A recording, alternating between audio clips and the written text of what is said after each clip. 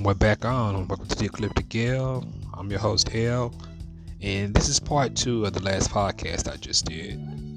And I just want to start off this podcast by saying, once again, I'm not saying names and I'm not taking shots at people. So don't take it that way. Yeah, if you do, hey, you'll be alright.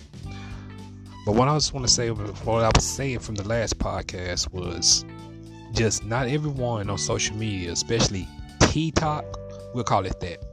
Stop getting advice from them. Not everybody on there is a philosopher. Y'all need to understand that. Most of those people are just doing it for the show or doing it for likes. Most of those people are just doing it to either get a spin-off or some type of career or who knows. It's all for beneficial to them. You know, you don't need people to lift you up. You know, you have to lift yourself up. Find your own way. You know, trust your own guidance.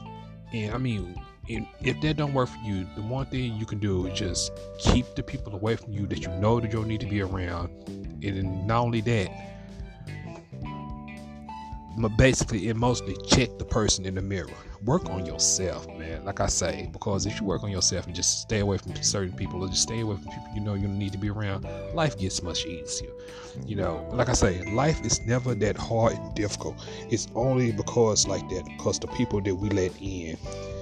And that's pretty much it. But, you know, that's just my view. People as people and people together, to me, in my view, we're our own cancer. We channel each other out. We mess each other up. We have issues with each other. You can go to work, do a job every day, and, you know, it'll be the best job or, you know, it could be the worst job. But whether you like that job or not, 9 times out of 10, you do not like that job because of people that's on that job.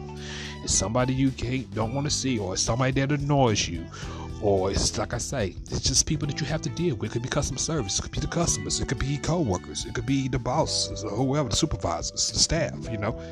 That's all it is. People, like I say, get on people nerves.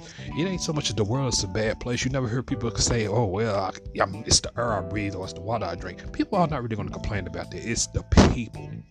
People and people. But yet, they say people make the world go round. I call BS. You know. But once again, this is the Ecliptic L. I'm L. Good night.